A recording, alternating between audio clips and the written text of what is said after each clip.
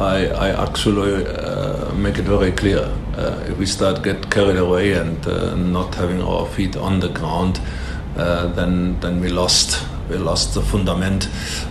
What is the basic really for keeping the balance, for keeping going, for being hungry. If we start now getting carried away and talking in a way that we disrespect opponents, we disrespect other teams in the league, then we make it difficult ourselves. That is not necessary. We have already a status as a club Kaizer Chiefs, where everybody is giving already the 100% and probably additional, including an additional 2-3% on this day when you play Kaizer Chiefs. Now, when we start talking about how easy it is on the normal days, and we talk about goal difference, how we should fire somebody out of a stadium day in, day out, because there is a history of 50 years nearly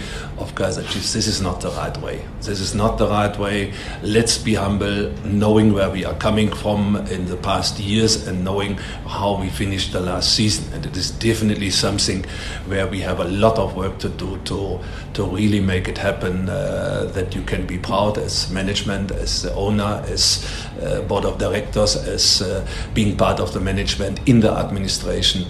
Not now. This is not the right point, the right situation to get carried away and expressing, engaging in a way where I think actually that is what I mean. Let's be humble.